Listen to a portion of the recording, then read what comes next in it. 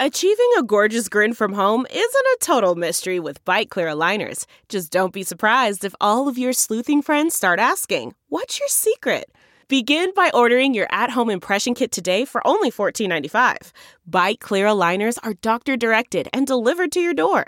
Treatment costs thousands less than braces. Plus, they offer flexible financing, accept eligible insurance, and you can pay with your HSA FSA. Get 80% off your impression kit when you use code WONDERY at Byte.com. That's BYTE.com. Start your confidence journey today with Byte. All right, hour number 2 of your Ben Joravsky Show for Tuesday, January 26th is brought to you by the Chicago Federation of Labor, SEIU Healthcare Illinois, Indiana, and the Chicago Reader. Benny J, take it away.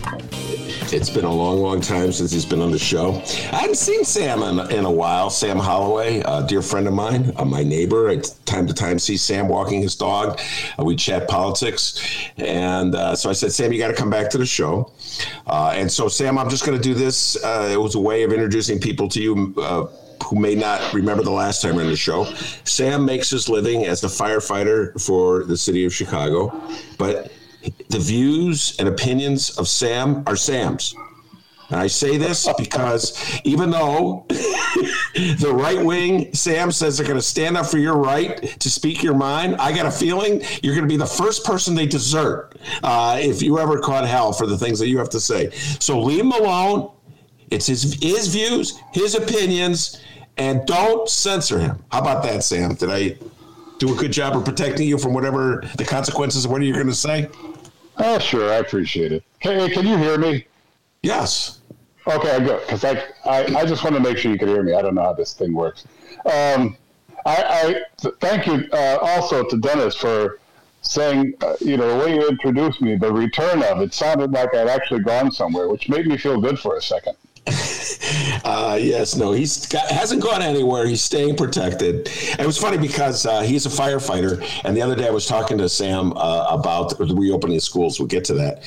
And he was just about to launch into some brilliant insight when all of a sudden I hear in the background like a squawking voice, rah, rah, fire engine 2. And Sam goes, I'll have to call you right back. And apparently his firehouse is not far from where I live because the next thing now I hear is, rah!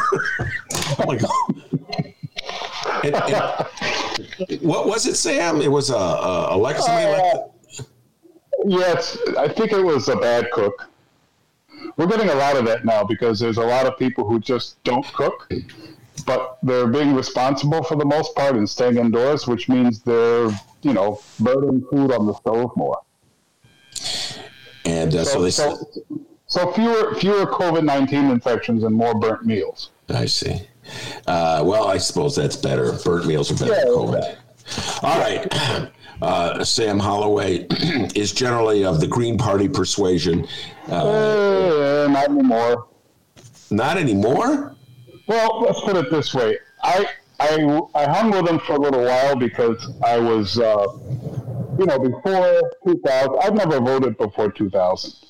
The 2000 presidential election was my first vote. So, and that, when Ralph Nader ran as a Green, that sort of got my attention because, I was always really pessimistic about politics, and I'm going to keep this really brief. So I never was, I never really saw the Democrats as my party or a viable moral alternative. So, there's been a couple of Democrats in my lifetime that I voted for, but that's really the exception rather than the rule. So it just seemed like the Greens had the only candidates on the Illinois ballot that were worth voting for. Mm. But that hasn't been the case lately. We actually had this last election I voted for Gloria La Riva for president, and I wound up leaving a lot of slots blank because there were actually I did vote for a couple of Greens, just not for president. Hmm. Did you vote for any Democrats on the ballot? One, Kim Fox. Okay. and I'll tell you why. Go ahead. It wasn't because I'm a fan of hers. I generally don't think a vote for anyone who's running for prosecutor, I look at, sort of with a jaundiced eye. But I was voting. This is actually a case where I was voting against the reactionary candidate. You remember when the Pops and the Friends of the Proud Boys came out and marched against Kim Fox? Yes. They are some of those people, I'm sure, and they're big money. There's the right-wing rich people, and there's the sort of the moderate rich people. Well, I'm going to guess the right-wing rich people wanted Kim Fox gone, and they were in line with the cops and the other reactionaries, and they put up a candidate, and that's who I was voting against. I don't even remember his name, but I just knew he was sort of like the fascist candidate. So I figured we better put Kim Fox back in to keep that guy out. Yeah. Well, that's why I voted for Joe Biden, but we'll get into that. I want to hold off on that. I got to talk local news first, but I had a very similar mindset when I voted for Joe Biden over Donald Trump, and the candidate's name that you're trying to think of was Patrick O'Brien, and I do not know, Sam, why I remember such things. But anyway, all right. So I want to preface this by reminding people how I first became aware of Sam and his politics. I tell this story every time he comes on the show. It's one of my favorite stories. I did not know Sam, even though he doesn't live far from me. But my wife knows Sam's wife. And she told my wife this story about her husband, who was a firefighter. And this was back in 2011 when Mayor Rahm got elected mayor of the city of Chicago and just feeling it. He was just feeling that like centrist Dem, neoliberal, whatever you want to call it, juices flowing. And the way to bring the city in order is to cut spending. And one of the ways to cut spending is to cut pensions. Okay, and that's how you show how tough you are. And so he started going from firehouse to firehouse. He was actually literally going to firehouse, making sure he had his bodyguards with him, of course, dropping in unannounced and saying, guys, I love you, but I'm going to have to take your pension. That is all there is to it. We can't afford your pensions. We have no choices. At which point, Sam Holloway, at the firehouse where Rahm dropped in, said, actually, you do have a choice, Mayor Rahm. You could slap a LaSalle Street tax on the traders at the Mercantile Exchange, and that would raise more than enough money to buy pensions for everyone. And what did Mayor Rahm tell you, Sam, when you told him that? I don't think that's a good idea, and I don't think you'll find anyone in the legislature that does. And then he said, if you think it's such a good idea, you should run for office. Yeah. And then he got the hell out of the firehouse. Yeah. And I wrote a story about it, and we've been friends ever since. All right. So what's your general attitude? Mayor Lori Lightfoot, who, of course, replaced Rahm Emanuel, has told teachers in no uncertain terms and all school employees, clerks, principals, you better get back in those schools or you're going to be fired or docked or in trouble or penalized. Get in those schools now, right now. Go ahead, Sam. Well, you've had Stacey Davis Gates on, the vice president of the CTU, right? Correct, many times. And she's brilliant. And she's a lot more diplomatic than I am. So I heard her today on WBEZ. Or maybe it was NPR. I don't know. I kind of caught it in the middle. And she very, very eloquently spelled it out and basically said, if it's so important that you put kids back in schools, even though, 80% of the parents have said they're not going to send their kids back, current with the way things are, if you're so hard up to get 20%, and I'm paraphrasing, obviously, if you're so hard up to get those 20% of kids in the schools and make sure there's teachers in the classroom, teaching, by the way, a hybrid school day, because now if you got kids that there's butts and seats and they're teaching online, I have no idea what Lori Lightfoot or her lackeys at CPS, I don't know, I have no idea what they think is going to happen with that. Maybe they're all going to be sitting on computers in the school, whatever. But if you're so hell-bent on having that happen, where are the vaccinations? Why aren't vaccinations a part of that plan? So there's, I can't fathom, other than, now you tell me, because you've dealt with this sort of thing longer than I have, I cannot fathom what the goal is. It's either to kill teachers or to weaken the union, because how many kids are going to be helped by this? Versus the risk of getting them infected with COVID-19, and we don't know what COVID-19. There haven't been any longitudinal studies done. We have no idea what an infection of COVID-19 does to kids long term. We damn sure know that they can take it back and kill grandma. Now, I've heard all this about the private schools in the suburbs. Now, they've had some infections, and there's some claims that their back to school putting butts in seats has been successful. I would wait a little while. This is an airborne virus that we're still learning about. You put anyone in an enclosed space, there's only so much protection you can do. There's only so many precautions you can take. I don't know. We're not risking our daughter with it. There's no way in hell. Yeah. We don't want to risk our daughter. We don't want to risk our daughter's teachers or any of the staff at school. I've met some of those people. I really like them. I don't want to kill them. Whatever gains that could be made by having our daughter in a classroom is not worth that. This is a hard, difficult time for everyone.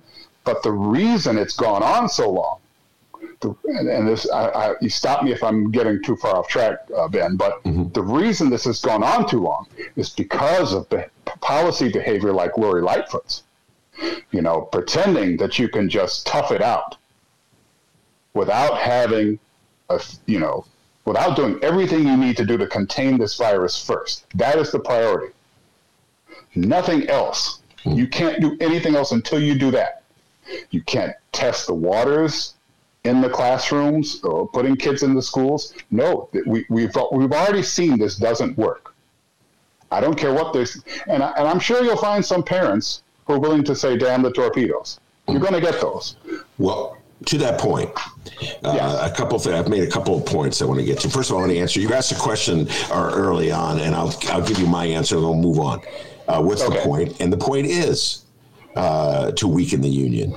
And to a certain degree, it's successful because you got teachers squabbling with each other. There are teachers who want to go back to school. There are the overwhelming majority don't want to go. There's teachers who don't want to they don't want to lose the paycheck, or they don't want to get a punishment, or they don't want to read an uncomplimentary editorial in the newspaper, or whatever the reason. Maybe they just really want to get back to the classroom. They love doing it. Whatever the reason, you've already caused a split. So it's been a very successful tactic from that standpoint. And when you look at who's cheering her on and slamming the unions, Sam, I think your point, my answer to your question is it's a union breaking tactic. That's exactly what it is. All right. Now, you said that, and it's true, like 80% of the parents have said they're not going to return their kids to school. It's a sizable number. If it's 80, 70, I'm not quite sure. I've seen different polls, whatever. The point is, most parents are saying they're not going to send their kids, but some parents say they will, including,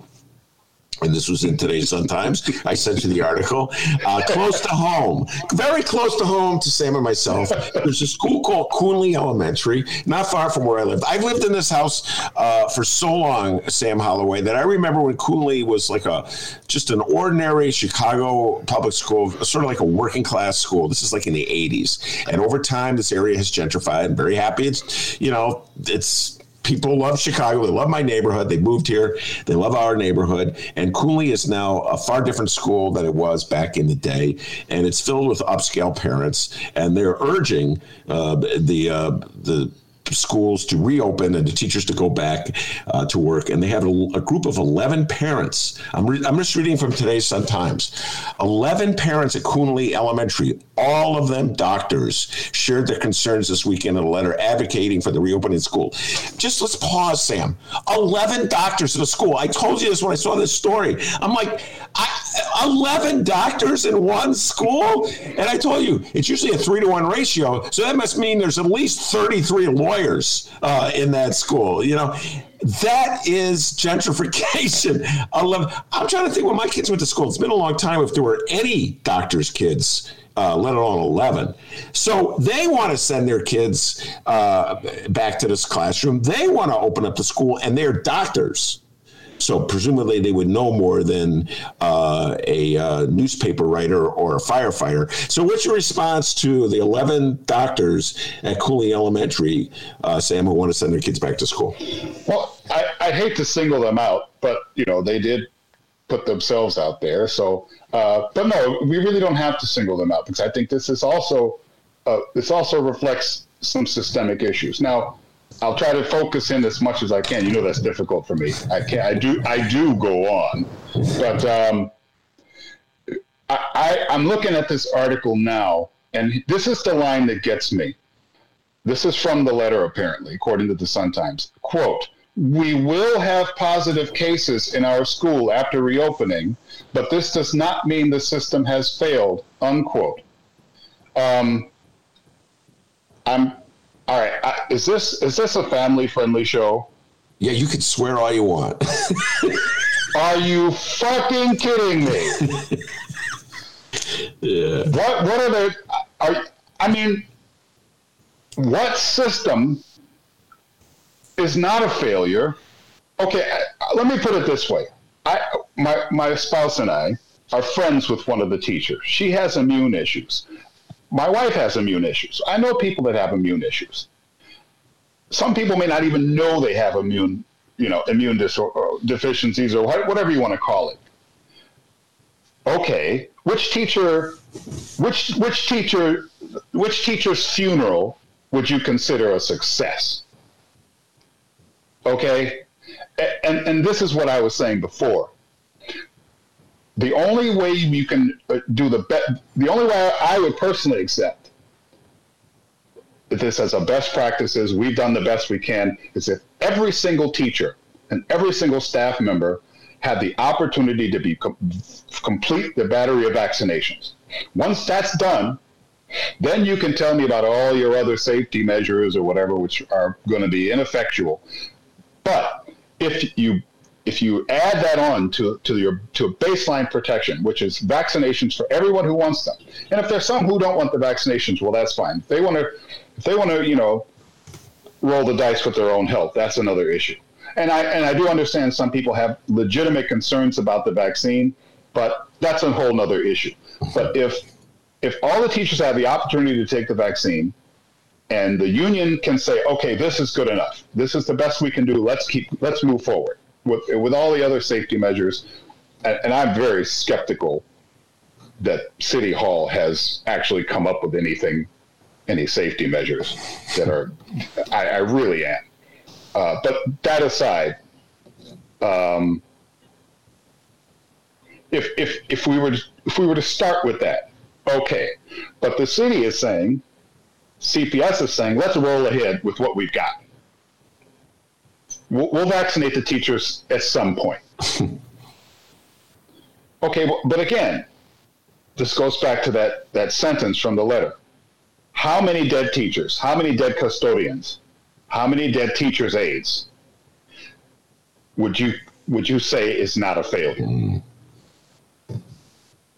Because I'm going to go with 0. Yeah. But I'm no longer a Coonley parent, so. Yeah. They kicked you out. Yeah. Radical troublemaker. All right. I didn't mean to pick on Cooley, but there's a certain attitude, and I'm gonna just put it out there, Sam, and they get your response. Yeah. Okay. And I've lived in Chicago a long time, since 1981, And one of the things I realized, I'm not from Chicago, okay? Mm-hmm. Unlike Sam, was born and raised in the city of Chicago, proud graduate of Kenwood High School, okay? So he is Chicago through and through. I am a transplant. God help me. So, yeah, he stayed. He could have left, could have gone anywhere. I think I'll stay in Chicago. Anyway, so I made my own decision to move here, and then I stayed. But one thing I really noticed, Sam, and I learned this early on, it's been reinforced all the time. There's just like different attitudes that people have related to where they live, how much money they make, their class, etc. And one thing I learned, and I don't want to speak in broad stereotypes because not everybody fits this, but there's a certain type, a North Side type. And a North Side type, I've noticed this in the last few mayoral elections, and feel free to vigorously disagree with me, Sam, and defend the North Siders if you want, because we have First Amendment rights on the Ben Joravsky Show, and you don't have to all agree with me. But there is this North Side type, and in general, they are just got this disdainful irritation at the teachers union, particularly since Karen Lewis. They really had a thing with Karen Lewis. They didn't like her. They would blame me because everybody knew I liked her. They go, why can't she just be a little more diplomatic? Or, and some of them, like there was a weight issue, Sam, like, is that the perfect type that you want the teachers? I know what they were saying. Sam, I knew what they were saying in bed. I mean, Ben, you got to admit that when you see her on TV, she doesn't look like, is that the representative the Chicago teachers would want? There's like a lot of North Siders obsessed with weight. It's a whole other thing, Sam. All right. So what's embedded in the attitude of the parents, of North Side parents, Cooley parents, of other North Side parents I've seen, is that somehow or other, this COVID thing is not as bad as Ben or Sam are saying, and that we will survive it. It affects other people. Am I being unfair, Sam? Go ahead. No, you're not. But I'm going to say that we can't just pick on these people here, because and some of these attitudes are attitudes I hear on the job. But what I think is, this is my belief, and I could be wrong. You tell me what you think about this. The people in these North Siders, and this would include my colleagues as well as the people around here, they see firefighters and cops, for example, and probably like sanitation workers, city sanitation workers. Those are the people who protect their property. So we're on another level. They don't look at us. They won't look down their noses at us necessarily. Definitely not publicly, because we protect their property. That's the role of the cops. That's the role of the firefighters, the streets and sand. That's what they do. Teachers, in an abstract sort of way, a quote unquote good school potentially raises property values. But in this country, education is a commodity like any other. That means I'm trying not to negate my own argument here, but what I'm getting at is a lot of people look down on teachers because they see the education itself as the commodity and the people who provide it not so much. So in other words, getting into a quote unquote good school is more important, is actually, in my opinion, is more important to a lot of people than what your kids actually do when they get inside there. So just having them be there, because think about who we're talking about. These are people they may not have a lot of time because they may be working 80 hours a week. Who knows? I don't know what people do. That's none of my business. I refuse to do that, but that's just me. But these are people who have, generally speaking, have some kind of economic privilege. If their kids are doing poorly in school, they can hire tutors. They can fill in the gaps that a public education, no matter how shiny the school is supposed to be, no matter how highly it's rated, if their kids are individually having problems, these people have the means to fill in the gaps. And frankly, tell me who's going to do better. An A and B student from a dirt poor family or a B and C student from a rich family? Who's got better prospects? The rich kid. Exactly. So no matter what these kids do in the actual school, as long as they're not distracted from doing the basics, they're going to be fine. So education in this sense is just a commodity. And the people who provide it are not going to be seen in the same way as the people who protect property values in other ways. Well, there's also the reality, Sam, that many of these the parents that are saying send my kids back have health care. Oh, absolutely. I mean, think about it. 11 doctors. If their kid gets sick, they know where to go. They know what to do. They know who to call. Do you think poor families have that access? A lot of them don't even have health insurance, so they can't afford to get sick. And it's not just the kids that they're worried, but they can take care of themselves, And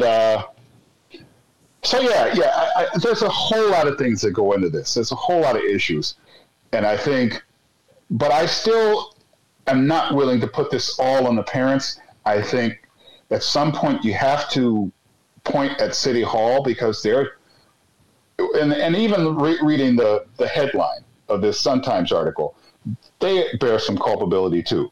It says CPS parents caught between district and CTU. Well, there's somebody missing from that equation, and there's a lot of things missing from that equation. The City Hall is the one driving this. The district is basically does whatever the mayor wants it to. Yeah. So this is the mayor pitting the parents against the union. That's what it is. It's City Hall pitting the parents against the union. The parents aren't really. It's not some natural phenomenon that just sort of happened.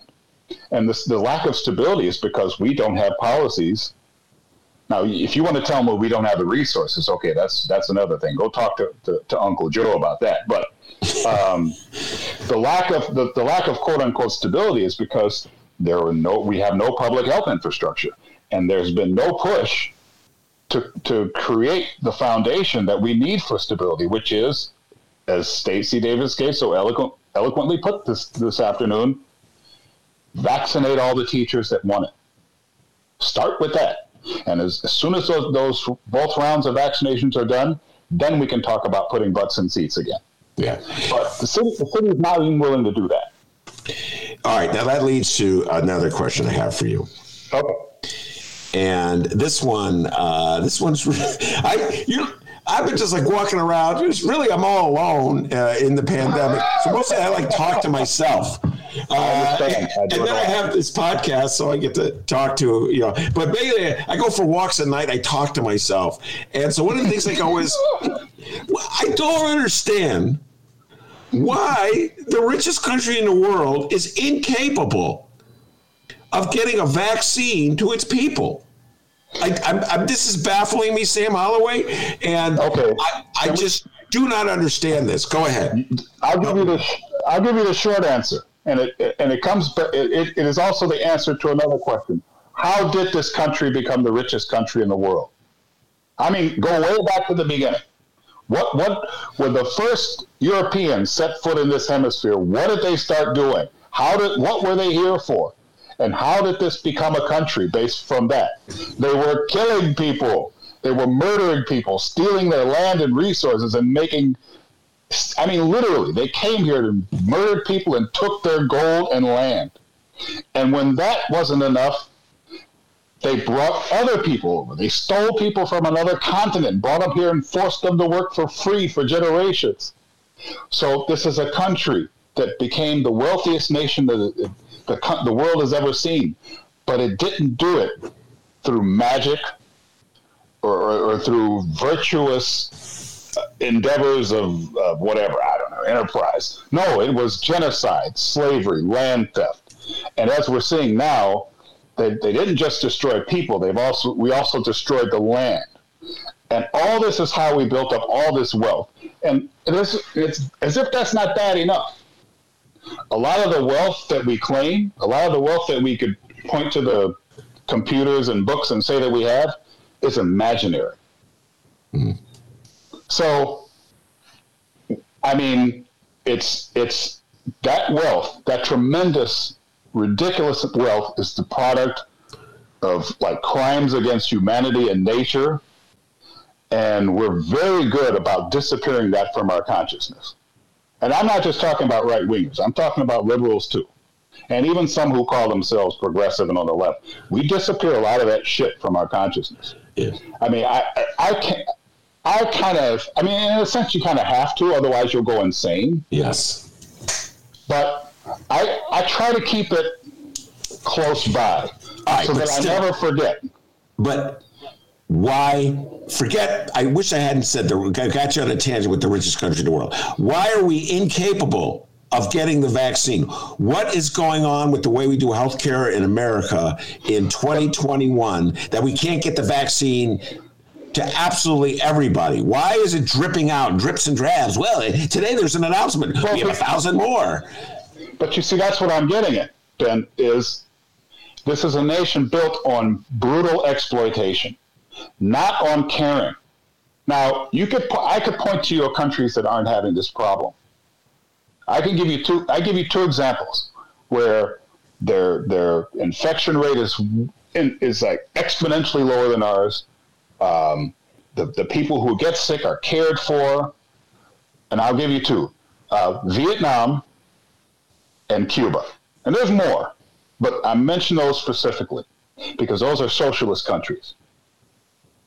Now, I'm sure we could have, if you said, okay, I want somebody to give me some criticism of Cuba and Vietnam, we could have people lined up around the block right now.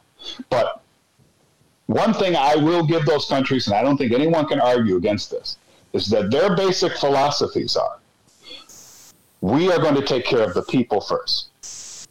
Everything else comes secondary. We take care of the people first. In this country, it's profit before everything. Profit before everything. If it doesn't make someone a buck, oh my God, why would you want to do that? Mm. And we have no public health infrastructure because we decided long ago that, wow, this is something everyone needs. Talk about a bonanza. And everyone was in on it. The unions were in on it. The big unions were in on it. We don't have a public health infrastructure because of that, because we decided that we're going to make a buck off of it. And that's why you can't get these vaccines out to people, because there's no way it's going to happen. We don't have the physical infrastructure. We don't have the inclination to put anything in motion policy-wise. I mean, didn't Joe Biden just say the other day, well, it's going to be we're not going to get through this for the next few months. Yeah. No, I mean, he just basically surrendered. There's a vaccine. They figured out. They had the smartest scientists they've got. Yeah. Presumably that wasn't the problem. Yeah, presumably all Coonley parents. And they got them in a room and they figured out the vaccine. But someone owns the vaccine. That's so bizarre. Yes. They own the freaking thing that our country needs to be saved. And because they own it, only they get to distribute it. So we have to wait for the people who own it. I'm like, what? I forgot where I saw this story, but it's circulating out there. I thought it was a joke at first, but I should have known better. Pfizer basically said, well, in each vial, and the numbers may not be correct, but this is the idea, basically. In each vial, we thought there were 6 doses. Well, there's 7.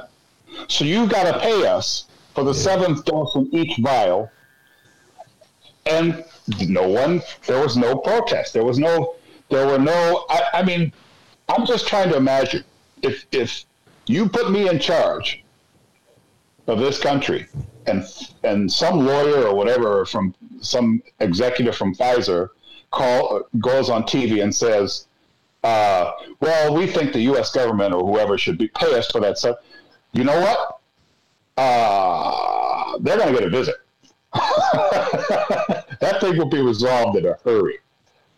If the visit from my Attorney General's office doesn't get to them, the next visit won't be quite as friendly.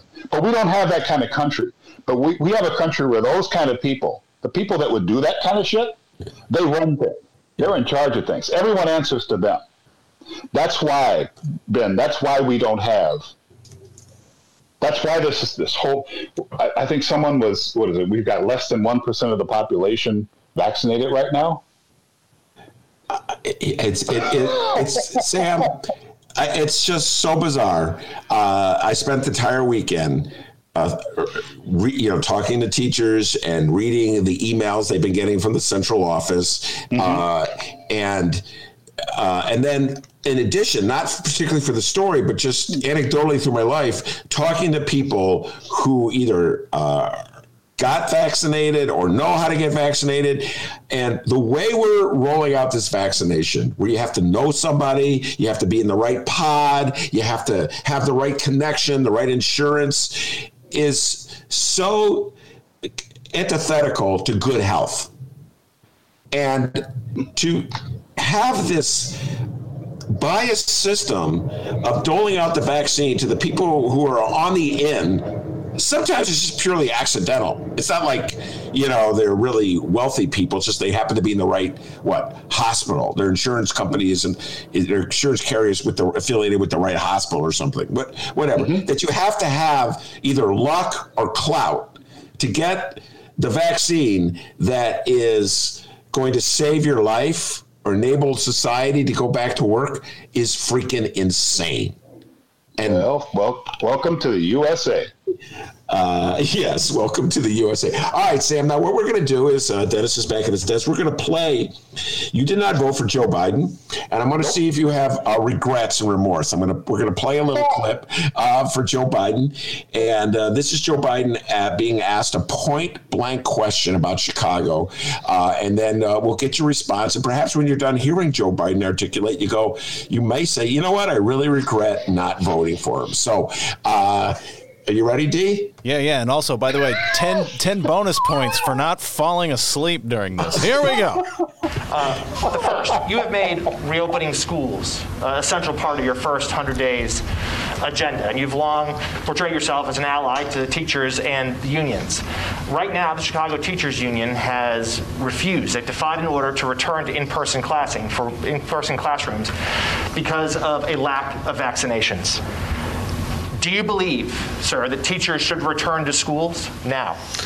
I believe we should make school classrooms safe and secure for the students, for the teachers, and for the help that's in those schools maintaining the facilities.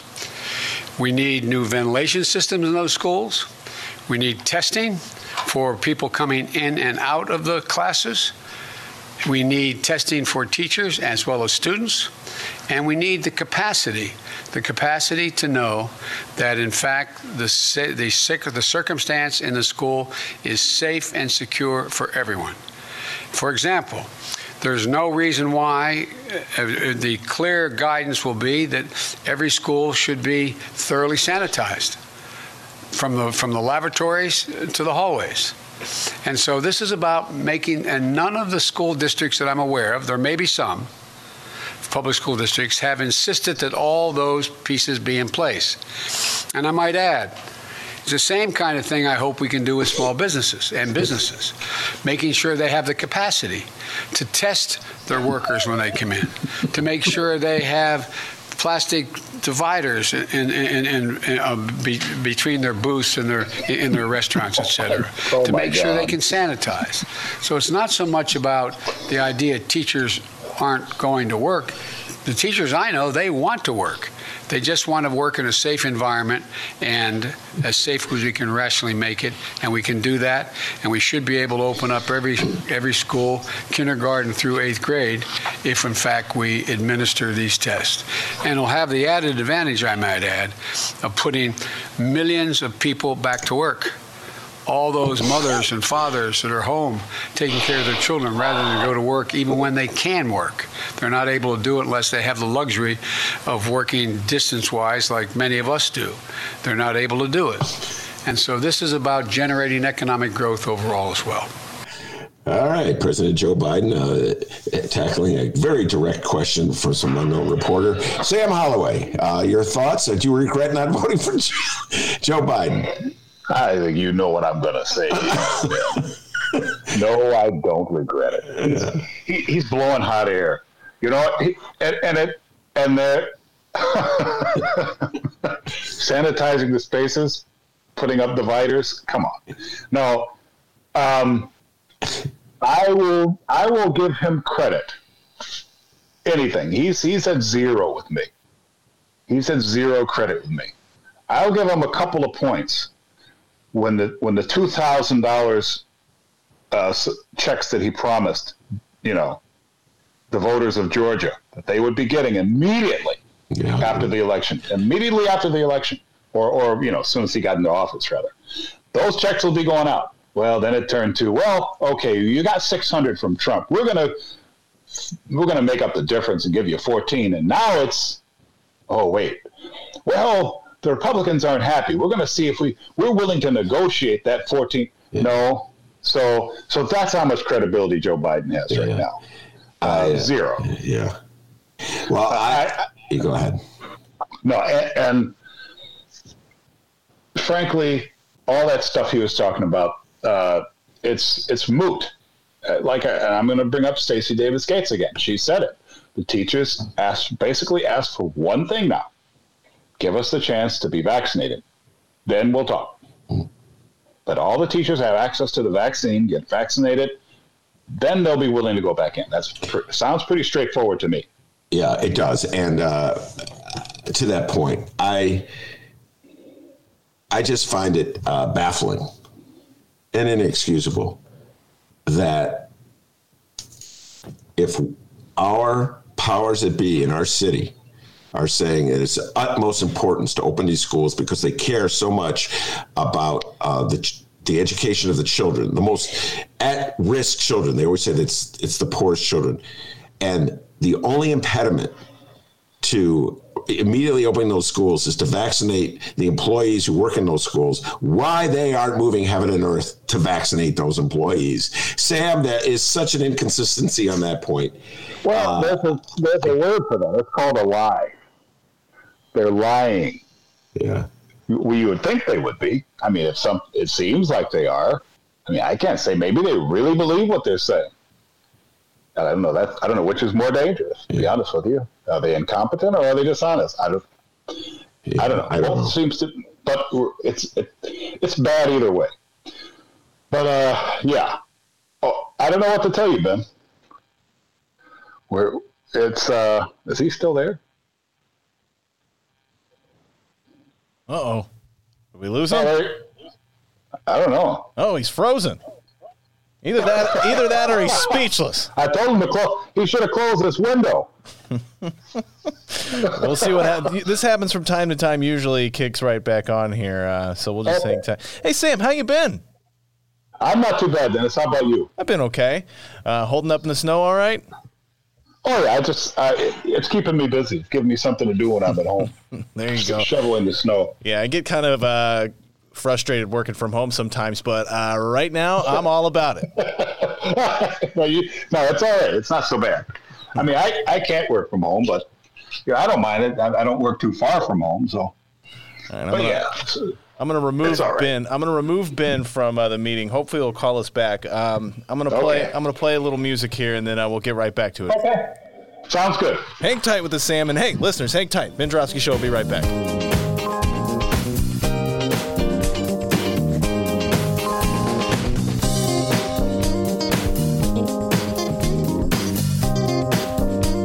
All right, I think we're back. Ben, are you there?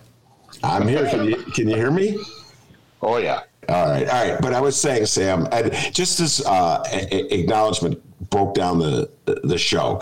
I voted for Joe Biden. I was proud I voted for Joe Biden. I took a picture of it. I was so proud of that vote, mainly because I despised everything that Donald Trump represented. I want him defeated. But I've been watching what you just alluded to, and the backtracking by Biden on the $2,000, and it's just, Sam, it's like deja vu. And all my real lefty friends like you, like the real lefty friends are going, I told you so. I have no answer. I have no answer when you guys tell me. And I've been having lefties tell me, I told you so, Sam Holloway, long before you were around. You know what I'm saying? Going back because I'm about 30 years on Sam. And I just have no answer for it. I read that article where he's backtracking on the 2000, and I can't even articulate it. It's like, it would make you so popular in this country. If you gave people $2,000, it would make you look like you were. And if you got into a fight and the Republicans kept you from doing it, it would make them look bad. But why would you voluntarily back away from it? It's like, if you're going to take a stand for something, take a stand for something that will benefit people. And if you lose, then you could say, well, I tried. Do you follow what I'm saying, Sam? I don't understand that. My guess is a little more pessimistic than yours. I believe it's because the reason they're not helping is because they don't want to.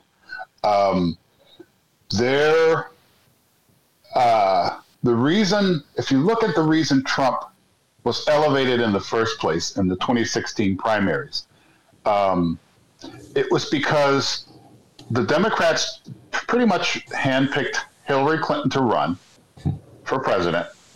And they realized how potentially unpopular she was. And I think also they also realized, and it wasn't all on Hillary Clinton, I think they also realized, this is my guess, that there was going to be, what's the word, a little post-Obama malaise. Because Obama personally is very popular. But a lot of the shit that went down during his 8 years was really harmful, especially to black people. I don't know why black people still love him. I guess I'm not going to get into that because I'm not one of those. But you're not one of those black people who still loves him, is what you were saying. Oh, I never did. Sam Holloway is a black person, but he's not a black person who loved Obama. Let's just clarify that statement. Okay, never. But I think during his 8 years, and it wasn't all him. A lot of it was the Democratic Party in general. Gave up so much ground to the right wing, to the Republicans, and it left a lot of people hurting. And so the solution was, and I think it was some of it, they were winging it.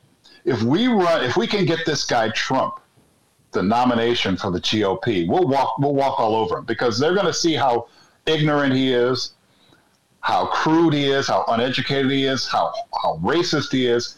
And everyone's going to come out and vote for our candidate, no matter who it is. Will that backfire? Mm-hmm.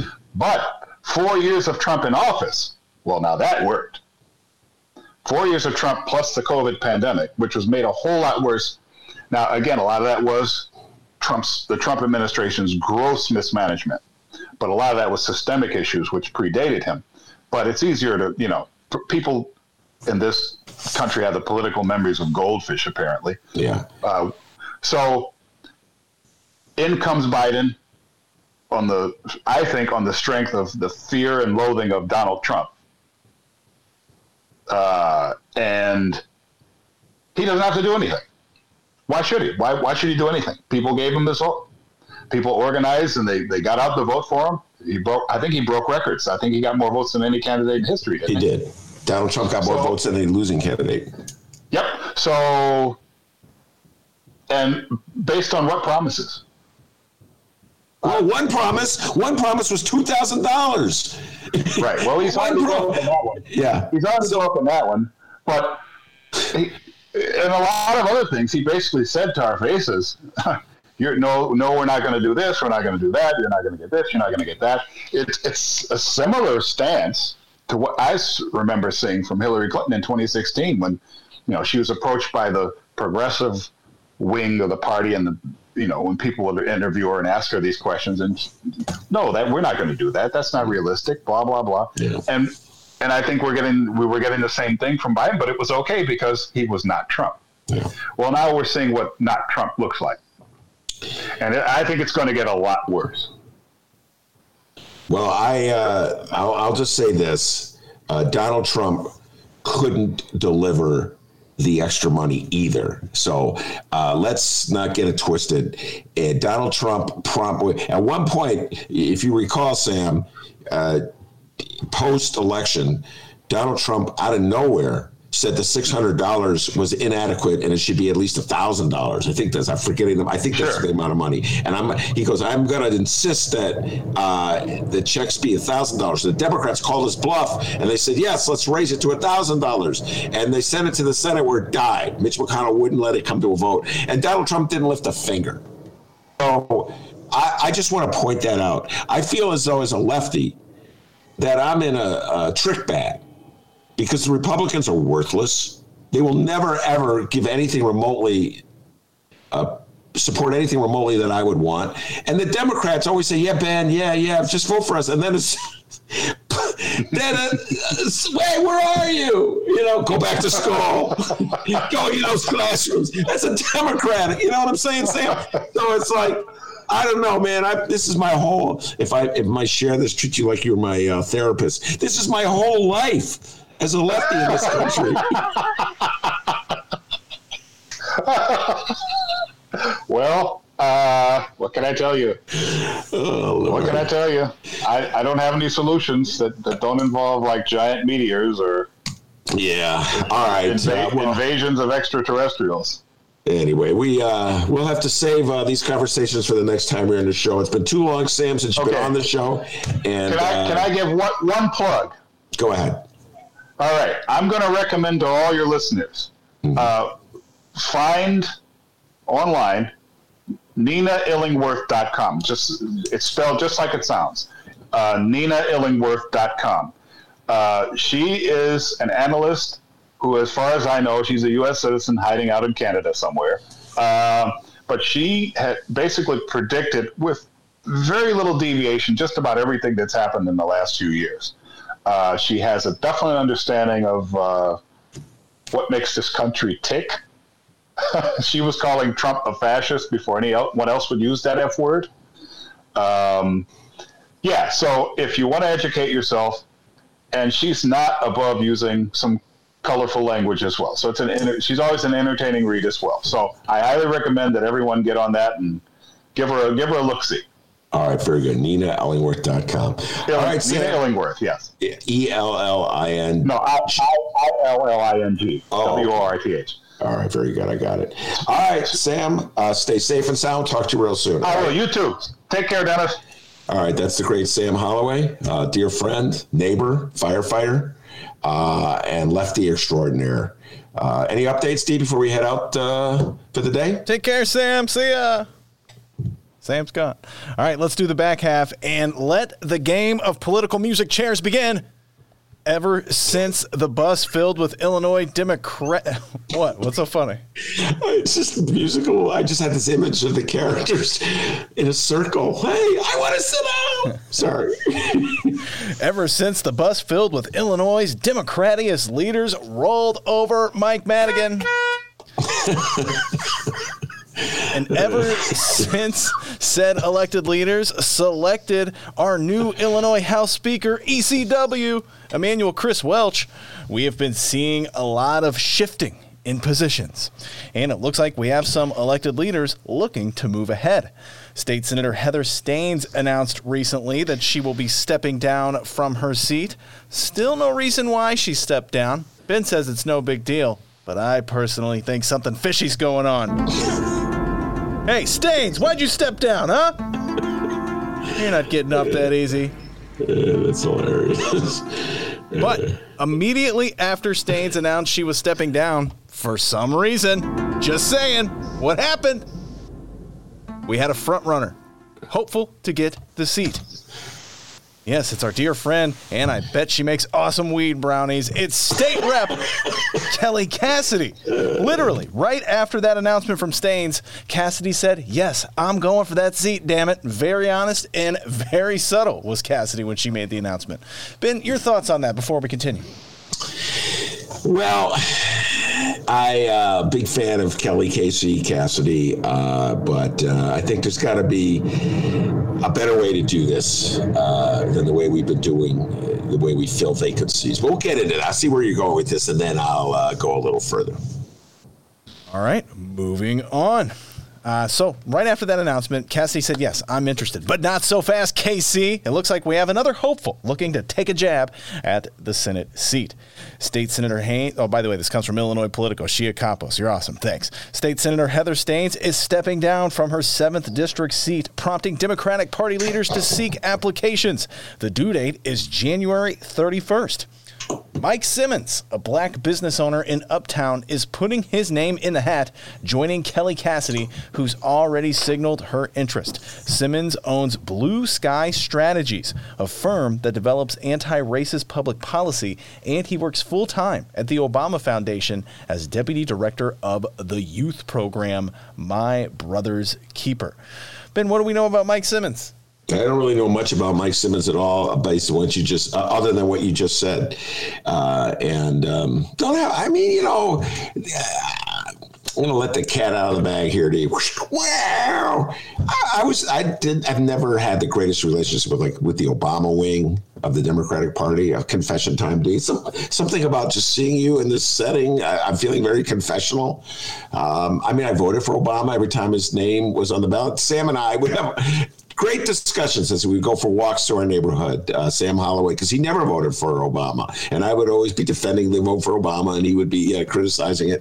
But the Obama wing of the Democratic Party has, in general, contempt for lefties like me and Sam Holloway. And so I don't know. And I'm not really tight with the Obama wing of the Democrat. The only one who ever comes on the show is Peter Cunningham.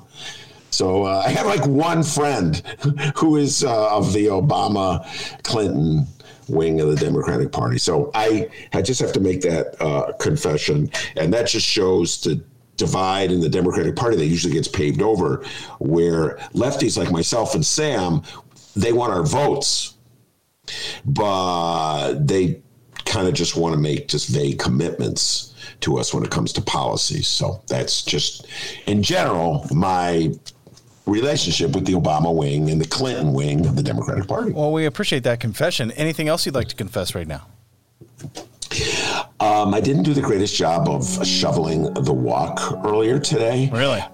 Yes. Usually I go from one end of the sidewalk to the other, but the snow was so heavy and it was so wet that I left about 4 inches on one side. So just feel I have to make that confession to you. It was me. I didn't go from sidewalk to sidewalk. How about you, President Joe Biden? Anything you'd like to confess? Play the radio. Make sure the television, make sure you have the record player on at night, the phone. Make sure the kids hear words. For example, Phil Negro had a great knuckleball. Oh, thank you. But now comes the next big question. Like I said, this is like political musical chairs here, guys. So Kelly Cassidy looks like she's going to run for that seat. And let's be honest, Mr. Simmons, no offense, you're going to get smoked in this race, dude. Kelly Cassidy's probably going to get this.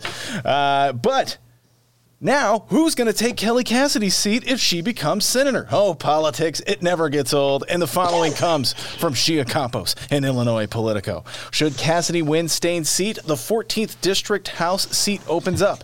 It's already prompted a number of up-and-coming Democrats to prepare to apply.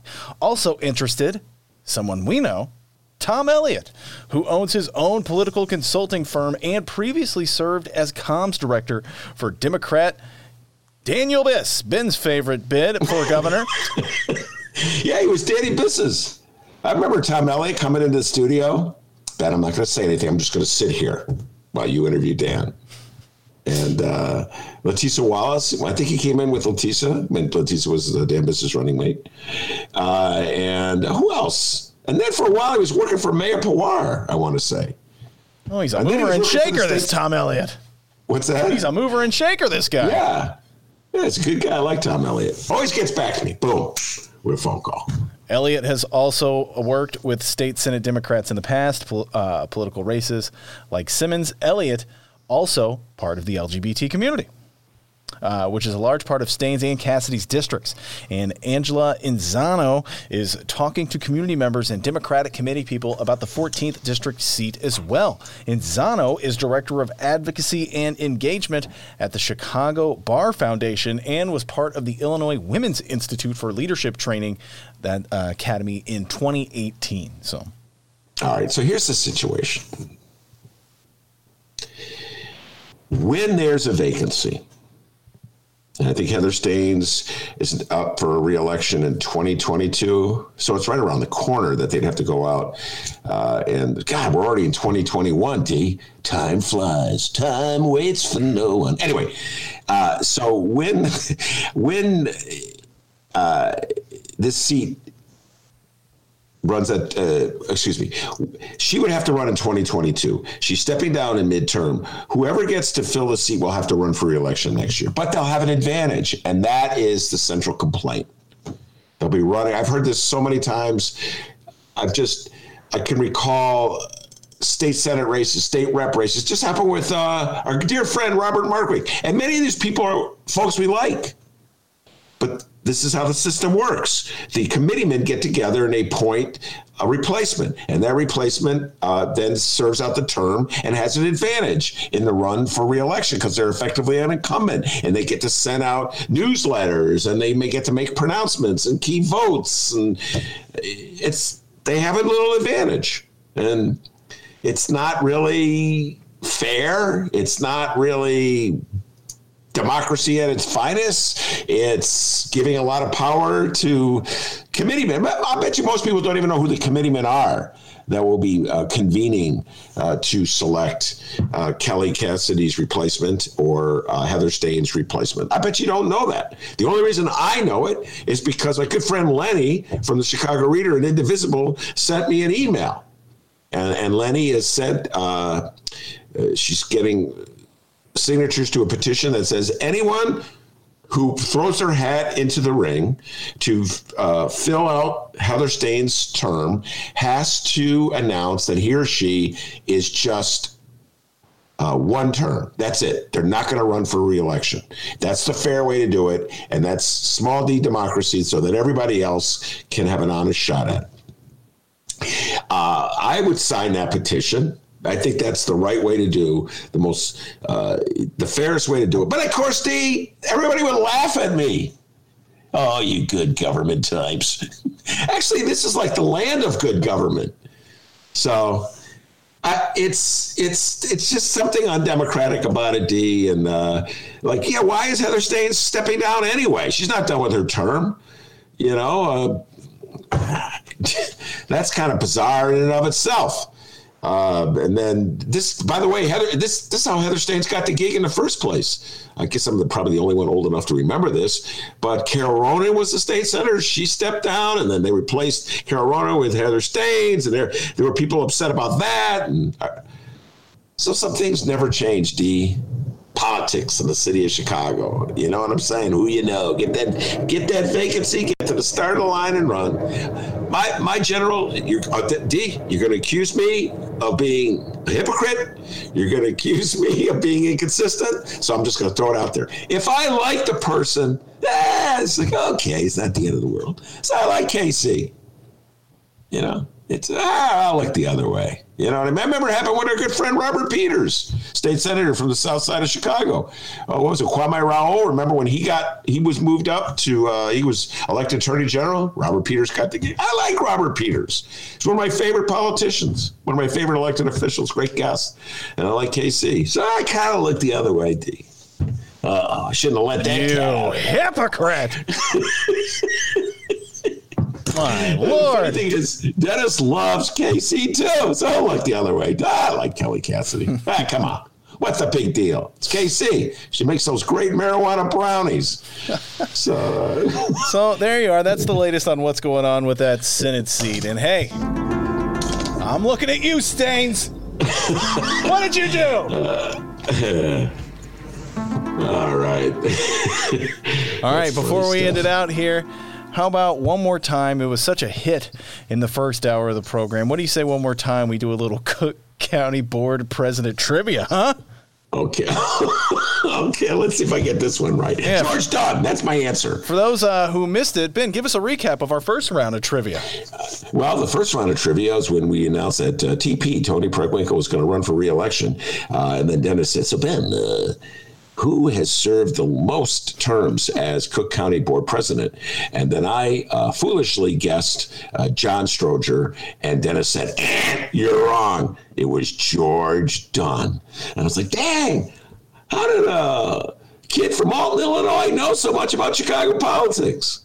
And he goes, Ben, I read it on the internet. So that was round one. Okay, well, that last half didn't happen, but that is kind of what happened, though. You know what I mean? We asked Ben the question, and, well, he was wrong. So let's see if you can save yourself here, buddy. All right? Let's do one more round here. Cook County Board President Trivia. Who saw this coming, listeners, huh? Ben, tell me. Yeah. Who was the Cook County Board President in 1991? Richard Phelan.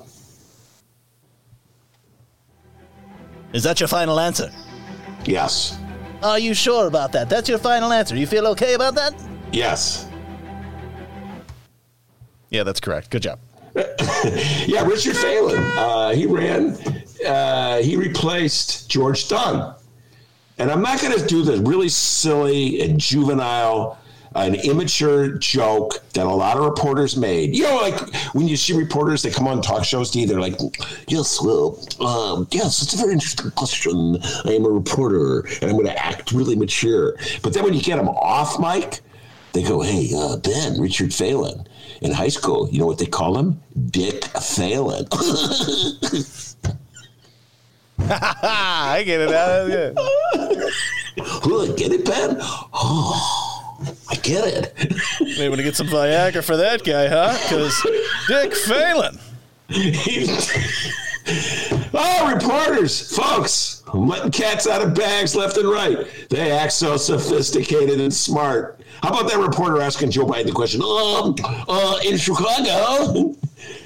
But then you get him off camera. Hey, Ben, huh? His name is Richard Phelan. In high school, they call him Dick Phelan. That's how reporters really are, D. Let the cat out. Oh, it's starting to snow again. I gotta get out there and start shoveling. Holy crap. Richard Phelan, I remember him. He served one term, as I recall. And then John Stroger came in. I love Stroger. Stroger may have been my favorite Cook County Board President. Yeah, don't go Dick Phelan on that shoveling after you're done with the show either. Not really sure what that was about. Do whatever you want with it there. And yes, Brianna, that's right. Only on the Ben Joravsky Show will you get Cook County Board Trivia. Wait, hold on. Oh, we lost 15 listeners since we started. Oh, no. It's a very popular segment, Cook County Board President Trivia.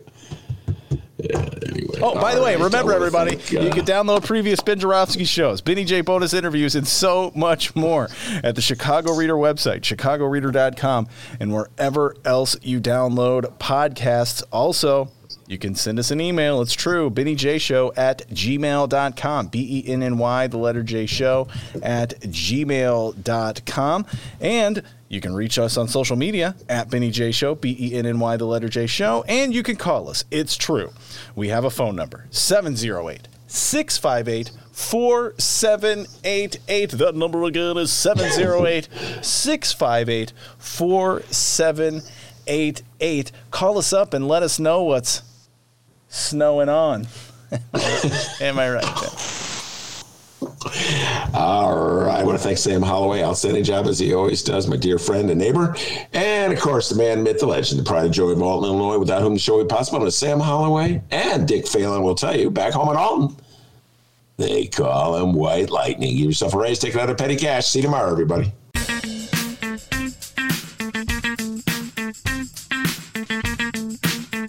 Play the radio.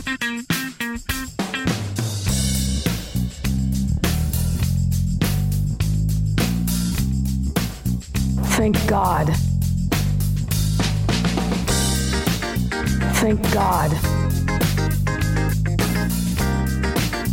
Thank God. Science is back, baby. Thank God.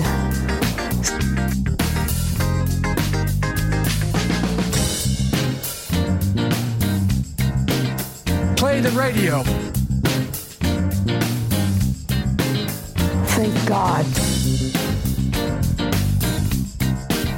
Play the radio. Thank God.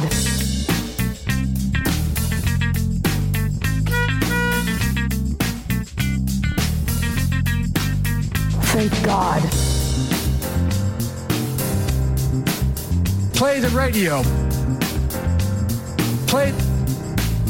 Play the radio. Thank God.